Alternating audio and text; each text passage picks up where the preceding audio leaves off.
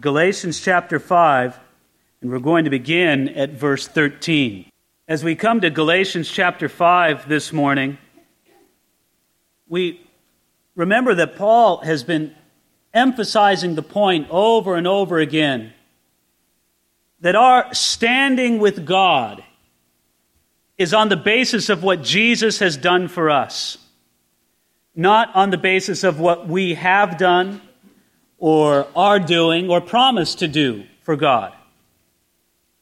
Now, this is a wonderful, liberating truth. But to be very honest about it, it has some problems with it. And the problem is simply this. It makes people wonder if grace and forgiveness and salvation are not cheap. If people won't abuse it. Here you have somebody who's a notorious sinner his whole life, abusive to himself and to others and to society as a whole.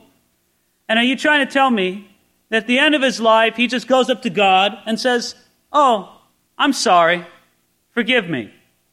And God says, "Well, I guess I have to. I mean, he asked me to forgive him."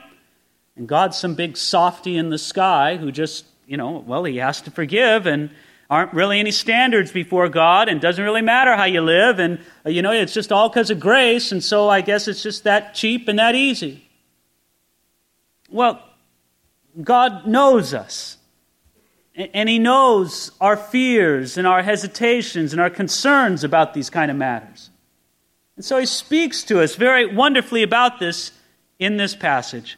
Galatians chapter 5, beginning at verse 13. "For you, brethren, have been called to liberty. Only do not use liberty as an opportunity for the flesh, but through love serve one another. For all the law is fulfilled in one word, even in this: you shall love your neighbor as yourself." Look at how it begins there in verse 13. Paul's making the point that he's made before, and he's emphasizing it over and over again, that the Christian life is a life of liberty. I mean, Jesus came to set the captives free, not to keep them in bondage or to put them in bondage all over again. He says, you've been called to liberty. That's the calling of the Christian life. We're supposed to be free, liberated people. Now, I suppose it's worth asking if people see us as people of freedom and liberty. If you were to take an opinion survey, send somebody out with a clipboard and just ask people in the street, when you think of a Christian, what words come to mind? I don't think free or liberated would probably come to most people's minds. Isn't that sad? That's how it should be. Believers should have this sense of freedom and liberation in their life, and it should just sort of ooze out of them. People should be able to see it. That we have this great acceptance issue with God settled. We know where we stand with God both for eternity and right now. And that's a settled issue because of who Jesus is and what He's done for us. And people should be able to look at us, sense this excitement, this embracing of life, this joy that we have because God has done so much for us in Jesus. And so many of us seem to lack that. We have this liberty. It's our calling. Look at it, verse 13. "For you, brethren, have been called to liberty." That's our standing. That's our place. Now again, when we stress this, and when we remember how Paul has stressed it all through this letter, we sort of take a breath and say, oh yeah, but somebody's going to go out and abuse that liberty. We're going to go out there with this thinking and say, well, I love to sin. God loves to forgive, so it's a good arrangement, right? I'll do what I love to do. God will do what He loves to do, and everybody will get along fine. Again, they feel that God must be some spineless God who every time we just sin and do as we please, and then, oh, please forgive me, God will just do it. And that's the end of the story. So Paul warns against it. Look at it here, verse 13. He says, "For you, brethren, have been called to liberty, only do not use liberty as an opportunity for the flesh, but through love serve one another." I want you to understand something. Paul is not writing to the man on the street, so to speak. Paul is not writing to the world audience as a whole. He's writing to believers. He's writing to people who have given their life to Jesus Christ. We see that, first of all, because he says in verse 13 in the beginning, for you brethren. These are brethren.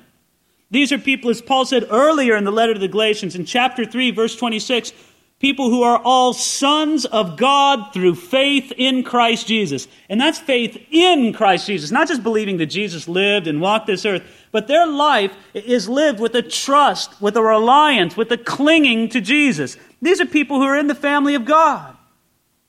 Now, to these people who have been called to liberty, they've been set free, he challenges them now, what are you going to do with that liberty? Jesus Christ has set you free. What will you do with the liberty that he's given you? And he says, let me tell you what not to do. Verse 13, do not use liberty as an opportunity for the flesh. That option, that danger is open to us.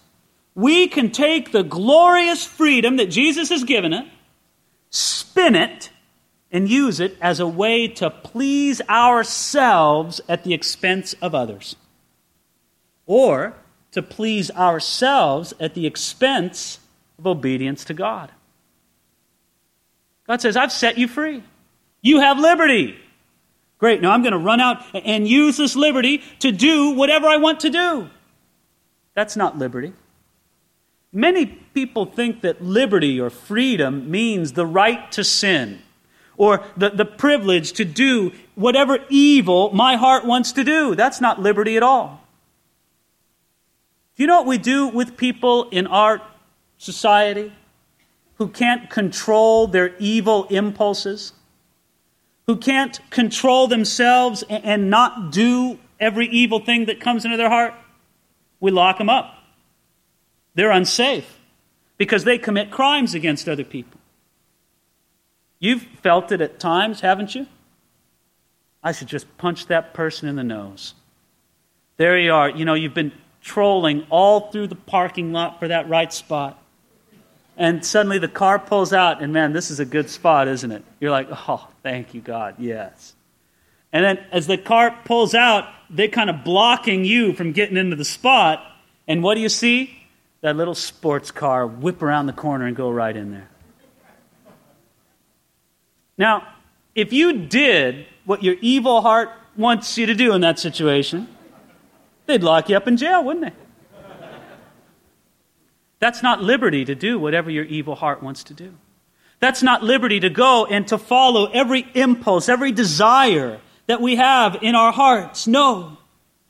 Liberty is the Spirit-given desire and the Spirit-given ability to do what we should do before God.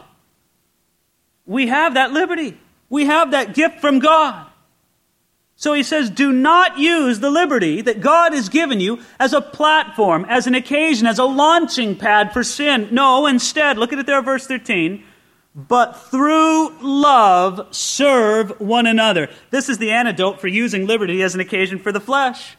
You see, the flesh expects other people to conform to us. It doesn't care that much about other people. But when we, through love, serve one another, you conquer the flesh. Isn't that great?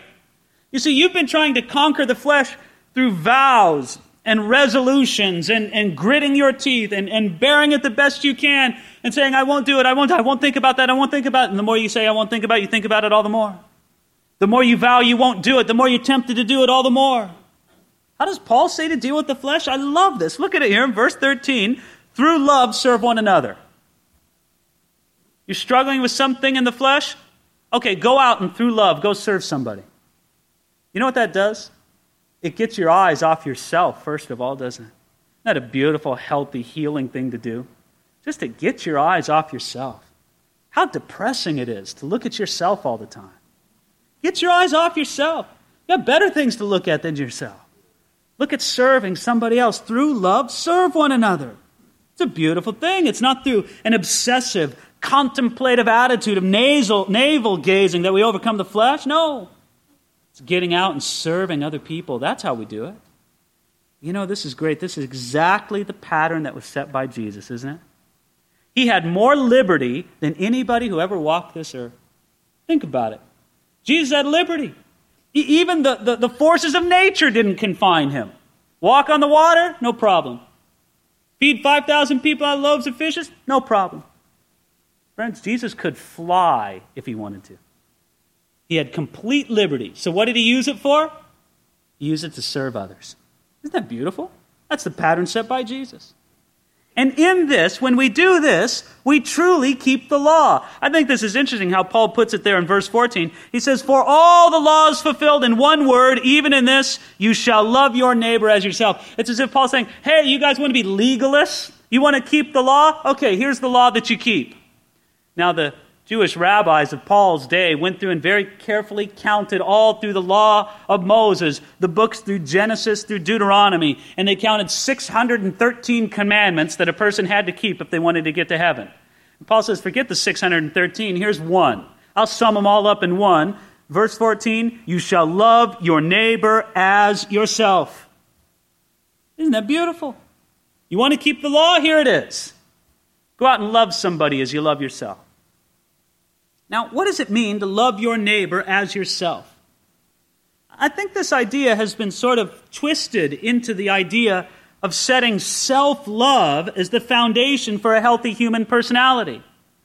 Really, that misses the point. I mean, God doesn't want us to hate ourselves. He wants us to have an accurate self-image, an accurate self-understanding according to the Scriptures. But that's not the idea that Paul is talking about here. Let me express it to you simply. As I stand in front of you here this morning, I look out and I see people who, well, you clothed yourself, you probably sheltered yourself last night, you fed yourself this morning, and you took care to make sure you had transportation to get to church here. You did all those things for yourself here this morning. Well, go out and do it for somebody else. You loved yourself that way today, right? It's that simple to go out and love somebody else that way. I like how Martin Luther said it. He said, if you want to know how you ought to love your neighbor, ask yourself how much you love yourself. If you were to get into trouble or danger, you'd be glad to have the love and help of all men. You do not need any book of instructions to teach you how to love your neighbor. All you have to do is look into your own heart, and it will tell you how to love your neighbor as yourself. I'm in trouble. I want somebody to help me. All right, go find somebody who's in trouble and help them. That's loving your neighbor as yourself. I'm in need. I want somebody to meet my need. Go out and look for a need and meet it. This is a very challenging yet wonderful test of our spiritual state before God. How we treat other people. I think it's amazing how we want to make the measure of our spirituality other things. Oh, that person's so spiritual. Look at how they pray. And we listen to him pray and we hear all that. Wow, what an amazing man of God. Listen how he prays. Doesn't mean much if they get up from their prayer closet and go yell at their kids.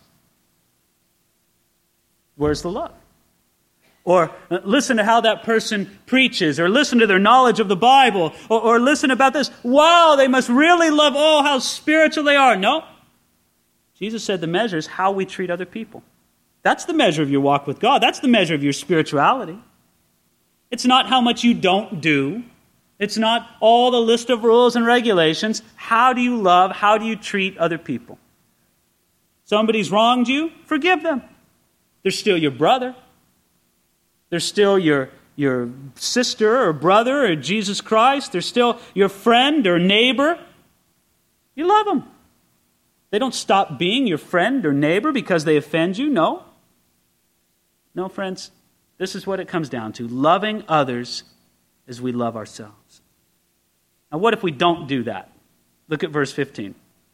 But if you bite and devour one another, beware lest you be consumed by one another. Sounds like a pack of wild animals, doesn't it? And some churches are like that, aren't they? People sniping at each other, biting, devouring. It's like dogs nipping at each other, biting each other. And that's how the church can act when it uses its liberty as a platform to promote its own selfishness. No. No, Paul says don't do this. Instead of using liberty to say, this is my own agenda, everybody's got to conform to it. No. Then use your liberty to love one another in the name of Jesus. If you ever want to see some fireworks, just Put two selfish people together. Selfish people will eventually be consumed by one another. You know, whenever you see people in this state, verse 15, if you bite and devour one another, whenever you see people snapping and biting and devouring one another, you know one thing for sure. They're not both walking in the Spirit. Now, maybe they're both in the flesh. Maybe one is in the flesh, but for sure both of them aren't walking in the Spirit. No, it's simply put here. And that's why Paul transitions here to verse 16. I say then, walk in the Spirit, and you shall not fulfill the lust of the flesh. It's beautiful. You see, the legalists among the Galatians were saying, Paul, we have to stress the law. We have to stress those 613 commandments. Otherwise, people won't care about obeying God anymore. They'll just go out and do whatever they want and then say, oh, God, please forgive me. And then, oh, God has to forgive me. And they'll go out and do whatever they want. Nobody will care about serving God. It would be so much immorality, so much sin in the church. No, we got to keep the law. That's the only way to keep people in line. Paul says, no, I'm going to point you to a better way.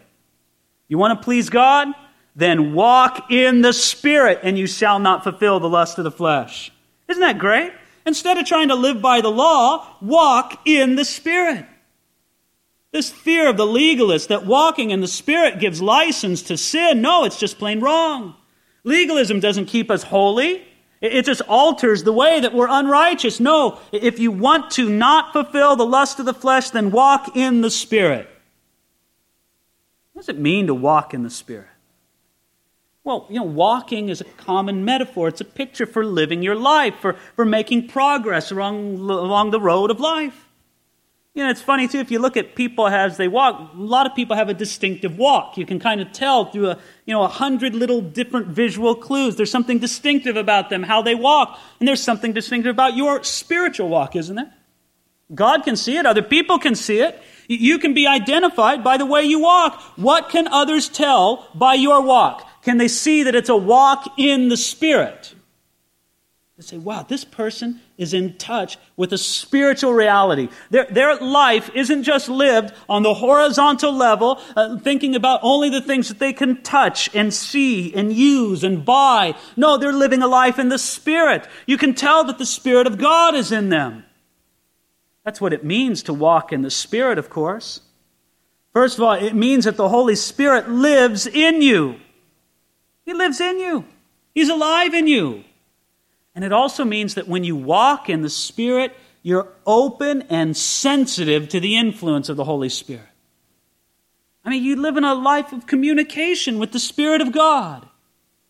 And then it means to pattern your life after the influence of the Holy Spirit. There you are, you're walking in the Spirit. People can tell. People can see that there's a spiritual power, a spiritual influence in your life. Now, how is it that the Holy Spirit influences our life? Well, first, He reveals His will to us through the message of the Bible. You can tell the message of the Holy Spirit because it'll always come from and through and line up with the Bible. All the time.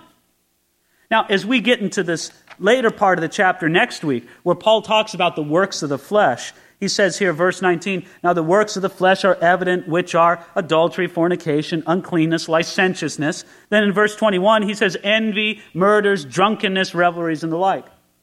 I mean, obviously, these are things that are not of God. And so if somebody comes along and says, the Holy Spirit led me to get drunk, right then that they're off. The Holy Spirit led me to commit adultery. They're just off right there.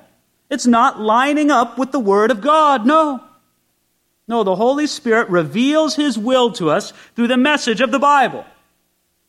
That's not the only way. He also influences us through other people who walk in the Spirit.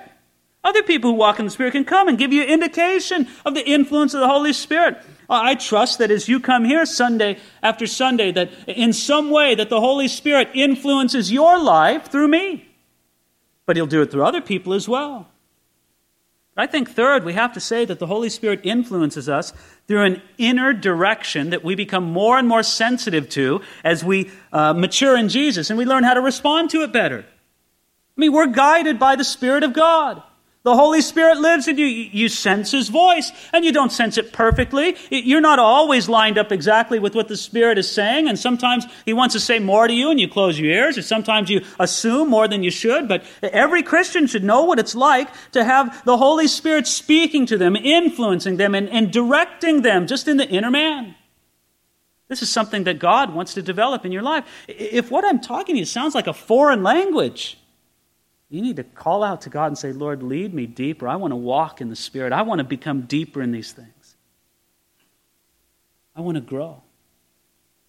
You know, when a person just starts to walk as a baby, their steps are very short and they can't make much progress and they can't keep much balance. But as they keep doing, pretty soon they can walk wonderfully, and then they can run and they can really make progress. Maybe you're just taking baby steps, so to speak, in walking in the Spirit. That's okay. Just keep going. Keep drawing deeper and deeper. Seek God about these things. Let Him fill your heart with this.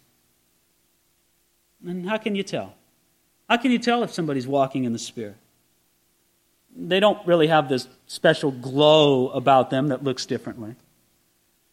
It's not a lot of the things that people think in a theatrical kind of way. No. You know how you can tell if somebody's walking in the Spirit? They look like Jesus. They have the fruit of the Spirit that we'll talk about more next week. They have the fruit of the Spirit alive in their life, and they look like Jesus.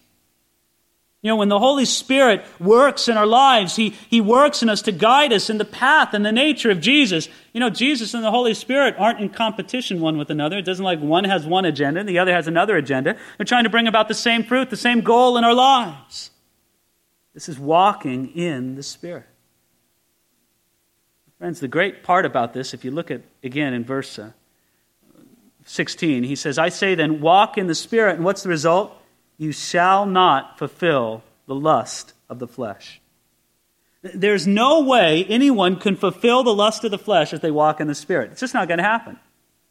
You're not going to walk in the Spirit and the Spirit lead you into fulfilling the lust of the flesh. The two simply don't go together. The Holy Spirit doesn't move us to gratify our fallen desires and passions, but He's in us to teach us about Jesus and to guide us in the path of Jesus. And this is the key to righteous living, walking in the Spirit, not living under the domination of the law. You know, a lot of us just forget about walking in the Spirit, don't we? You get so caught up in the daily routine, the daily busyness, the daily working of things that you just forget about it. Sometimes I have to pray a prayer a lot, and I should pray it even more. That I walk in the Spirit and not just get caught up in the routine of the day. You know, sometimes when I'm not really walking in the Spirit and some kind of interruption comes up, it really annoys me. It's like, oh, what went on with this? I mean, I've got something to do, and this is interrupting me. You know, the Holy Spirit has a purpose in that interruption. He has a reason in it. I just need to listen, need to walk in the Spirit. And when you are walking in the Spirit, you see the glorious fruit of it there in verse 16. You shall not fulfill the lust of the flesh. What is the lust of the flesh? He's not just talking about like sexual immorality, though that's certainly included. It also includes things like pride and hatred and covetousness and impatience. All these things are lusts of the flesh, desires of the flesh, that's selfish, me-focused kind of living. Simple solution, isn't it? You're struggling with the lust of the flesh. What's the solution? Walk in the Spirit. Seek after God. It's a positive solution. So often we think that the solution is a negative thing. Okay, I'm not going to walk in the flesh. I'm not going to walk in the flesh. I'm not going to walk in the flesh. The more you do that, the more you just seem to be focused on the things of the flesh. Instead, what is you do something positive? You say, I'm going to walk in the Spirit. Now, walking in the Spirit is the key, but it doesn't always come easily. That's why I love what Paul says in verse 17. You see, he recognizes this. Paul doesn't live some pie-in-the-sky Christian life. He says, for the flesh lusts against the Spirit, and the Spirit against the flesh, and these are contrary to one another, so that you do not do the things that you wish. We know that verse, don't we? We live that verse. There's a conflict in each and every one of us. There's the fleshly aspect of our life and of our character. Now, when he says flesh, he doesn't mean flesh and blood. It's not like there's something wrong or inherently evil with our flesh and blood bodies. He's talking about our mind, our will, and our emotions. These aspects of us that have been shaped by our fallen nature and shaped by this evil world that we live in and shaped by the temptations and the attacks of the devil himself. This fleshly aspect of our nature, it battles against the Spirit of God within us. We know that as we belong to Jesus Christ, we're indwelt by the Spirit of God, and we have this battle, right? The flesh and the Spirit. People love to illustrate it in different ways, right? You see it in the cartoons, don't you? The little devil on one shoulder, the little angel on another shoulder. Sometimes it feels almost like that, doesn't it? The flesh battling against the Spirit. And there's a battle going on. Paul says, verse 17, they're contrary to one another. They don't get along at all. Now, the fact of this battle should wake us up. There's a battle going on in you, and the flesh wants to dominate your life, and the Spirit wants to dominate your life. There's a battle going on between the two. Which one is going to dominate your life? Is your life going to be more marked by your flesh, or is it going to be more marked by the Spirit of God? Which one is going to run or dominate or dictate the course of your life? Well, you know what's the critical key in deciding which one? Your own choice, your own effort. See, I wish it wasn't like that sometimes. The way I kind of want it to happen is I want to lay down, like on my bed in the morning and say, okay, God, just make me walk in the Spirit all day long today. Just kind of hit me over the head with it from heaven. He says, no. You need to choose that path every step of the way. You need to seek me. God doesn't just knock us over the head with it. You need to seek it and block out the things that hinder walking in the Spirit. That's the determining factor. And so we fight against the flesh, first of all, by being able to say no to the flesh and its sinful desires. This is a very difficult thing in our modern world. Because our modern world, our present-day culture, teaches us that we should never say no to our flesh. Whatever our flesh wants, it should get. If it feels good, do it. Right? That's what's important. You give free rein to your flesh. Whatever you want, you should try to do it. And it's almost taught to us that that's the way to be a healthy person. Whatever you desire, whatever you want to do, you just go out and do it. And no. I already used the example of what we do with people who can't say no to their flesh. Eventually, we lock them up. Or you take another illustration, the illustration of a dog. You take a dog who's disobedient, always biting the neighbors, always barking all the time, running loose, ripping up everything in your house. The dog says, I'm free, I can do whatever I want. Nobody's going to say no to me. I'll do whatever I please. What do you do with that dog? You chain it up. It's in the backyard on a 3-foot chain. And here it is. I'm free. Nobody can say no to me. And there it is on the chain. Then you have another dog that's perfectly obedient. One of those guide dogs. At time to time, people have brought in these guide dogs into our church. They're being trained to be guide dogs for the blind, and they need to go with them everywhere. And the dogs come into church and sit down. Dog sleeps right through the sermon. Sometimes dogs are just like people. And you know what? That dog is not a problem at all. Why? Because it's obedient. That dog can say no. The dog might have the idea, I want to get up and run around. I want to get up and bark. The dog says no to that. Oh, that we would have the self-control of a guide dog. That we could say no to our flesh this way, but sometimes you just have to do it, don't you?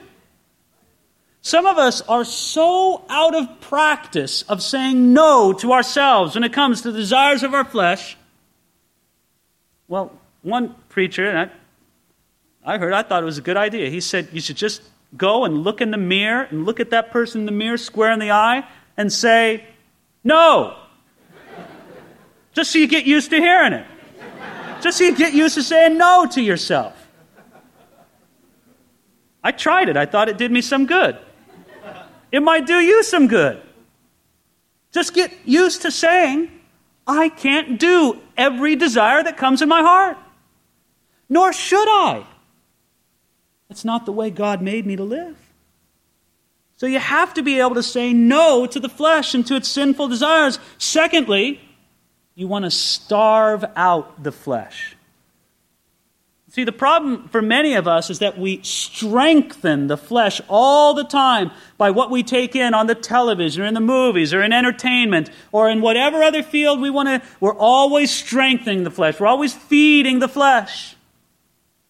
So the flesh is very strong, and in this battle between the flesh and the spirit, here you are, the flesh, he's all strong, he's been fed well, and the spirit, well, he's starving, he's anemic. You need to feed the spirit and starve the flesh. That's our third point. You need to strengthen yourself in the Spirit of God and follow His influence. Friends, that's the key to it all. Let me draw this illustration to talk about this battle and see if it clicks with you. Picture yourself as if you were a computer. And here you are, you've got the box there for the computer, and inside of your computer box there are two hard drives, or two hard disks. And one of them is the spirit, and one of them is the flesh. And both of them have programming on them, both of them have information on them. One's the spirit, one's the flesh. And in any given situation, it's up to you to decide which drive you're going to access. Here you are, you're working at the computer, and you need to, which drive am I going to access? Am I going to access the spirit drive or the flesh drive? The choice is up to you. Walking in the Spirit means you're using the programming and the files and the information, the access that's on the Spirit drive there. Now, some people want to take that flesh drive and just kind of improve it. They take off a few of the really bad files and maybe do a disk defragmenting thing and make it run a little better. But it's still the flesh drive. God never meant your system to run that way. He wants you to run off the drive of the Spirit of God. And if I could extend the illustration even more, the law has a role in this. The law is like an error message that pops up on your flesh drive. There you are, you're working along in the computer, and there you're accessing your flesh drive. All of a sudden you got on the screen, it's an error message, some system failure. That's like the law telling you you're wrong. And so it doesn't fix the drive. And sometimes it makes the system crash, but it does tell you that something's wrong and it points you in the right direction. Well, don't live your life on the flesh drive. Don't live your life on that error message. Instead, access the spirit drive. That has the programming that's going to make your whole system run better. And here's the best news about it. When you get to heaven, God's going to replace that flesh drive with the ultimate upgrade, with a resurrection upgrade. And then your system will be completely set the way God wants it to be for all of eternity. Friends, the Spirit of God is in you. He's put that programming, He's put that drive in you. It's just a matter of us. Are we going to access it? I like how he concludes here in verse 18. He says, "But if you are led by the Spirit, you are not under the law." You see, the antidote to the flesh is not found in the law, but it's found in the Spirit. If you're led by the Spirit, you're not under the law. You know why you're not under the law? If you're walking in the Spirit, you don't need to be. If my heart is filled with the Spirit of God, and if His heart, if His will is written in my inner man, and if I'm listening to it and wanting to do it, do I need a law that will tell me, do not steal? No, I don't want to steal. Because I'm walking in the Spirit.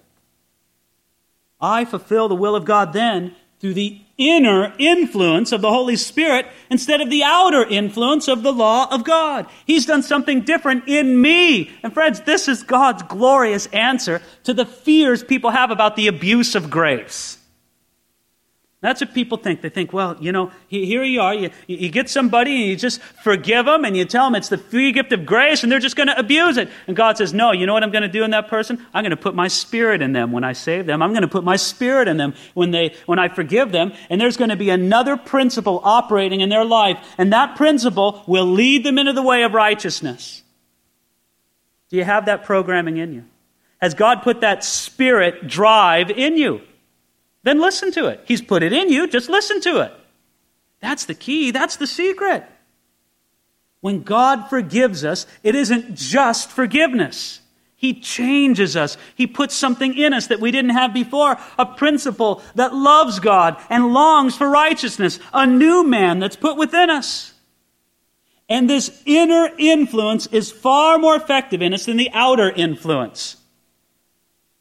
The Spirit within, who's a person working in you and with you, that person is far more effective in leading you in righteousness than the law. You know, we have a vehicle code in California, don't we? And when you get a ticket, the officer always cites the vehicle code section that you violated because that's the law. There it is, the vehicle code. Let's say you go down to a store and buy 100 copies of the vehicle code and put them in your room and keep 50 copies in your car. Is that going to keep you from breaking the traffic laws? No way. Doesn't matter. You can have all the copies of the vehicle. You can memorize the vehicle code. What's going to work better, having 50 copies of the vehicle code in your car or seeing that policeman in your rearview mirror? What's going to make you a better driver? Well, the person right there, that's going to make you a better driver. Friends, the Spirit of God is here and He's in you and He says, listen to me, walk in me, walk in my road, and I'll lead you to the path of righteousness. So you see, we don't have to worry about a cheap gospel. If God's forgiven you, He's put the Spirit within you. And I trust that if you're really resisting the Spirit, He's convicting you. You know that you need to change. You know that your life is miserable enough to where you need to get it right with God and walk in the Spirit instead of resisting Him. Once He's put that programming in us, it doesn't feel right to walk in the flesh anymore. It might feel good, but it doesn't feel right. And God wants us to set it in the right place again. Friends, for some of you this morning, it's going to be a revolutionary change for you. Because your eyes are opened in a new way to walking in the Spirit that you never knew before. God has a whole new country in front of you. You're about to go deeper and deeper in the greatest adventure in your life, and that's living your life walking in the Spirit instead of bound by just what we see on this earth. Let's pray and ask God to make this kind of change, this kind of influence in our life.